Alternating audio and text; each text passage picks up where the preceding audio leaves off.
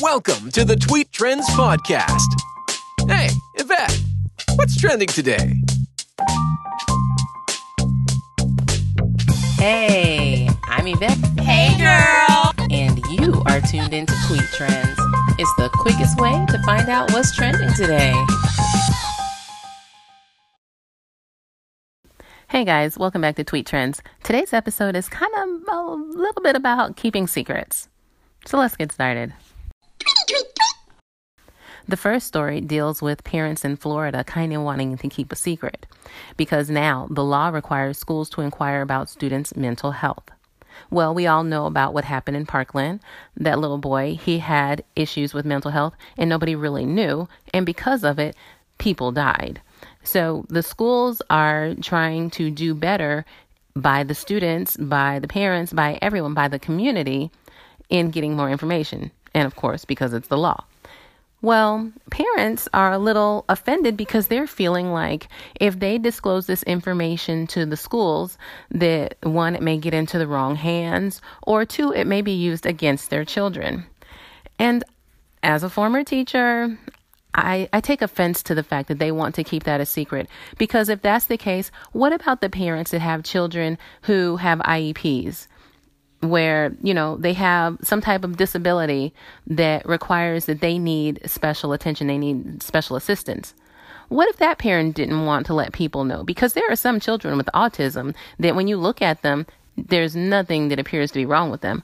So who's to say that these parents don't want to put their kids in a regular class and not be identified, be labeled as having some type of a disability? Same thing here. So I really don't think it's fair that parents who have children that have some type of mental health issue, that they want to keep that to themselves. That's kind of like I had a aunt and uncle who their daughter was on drugs. They chose to keep that a secret. They kept it between the two of them. They didn't tell anybody else in the family. And in the meanwhile, this girl was running around getting money from family for all sorts of crazy reasons. And it wasn't until we all got together and was like, hey, did she talk to you? Did she ask you? And then we're all realizing we'd been duped. And all along, her parents knew, but didn't want to say anything.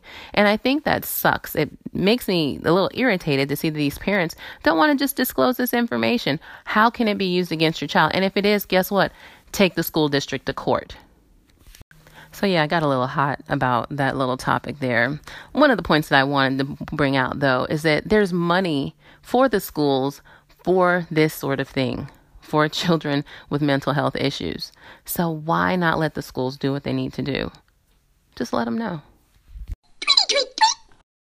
The second secret that had been kept for quite some time was this cassette recording of a 25-year-old Prince. And he had no intentions for this coming out, but it wasn't until his passing that his estate found this and was like, you know what? Let's give this to the people. Now, today is the release date, and it's titled Piano and a Microphone. And that's exactly what it is. You're so used to seeing Prince with his guitar or playing the drums or doing everything. And this is just simply raw, uncut Prince. And it's amazing because this is before the symbol and all that other good stuff. This was when he was 25 years old. So, I can't even speak enough on it to let you know how I felt about it. I am in love with it. I'm very excited about this whole thing. So I'd say, there are different places online where you can hear snippets or, go all in and get the album. I think you're going to like it. If you're a Prince fan, I know you're going to love it. And the last secret is my own personal secret.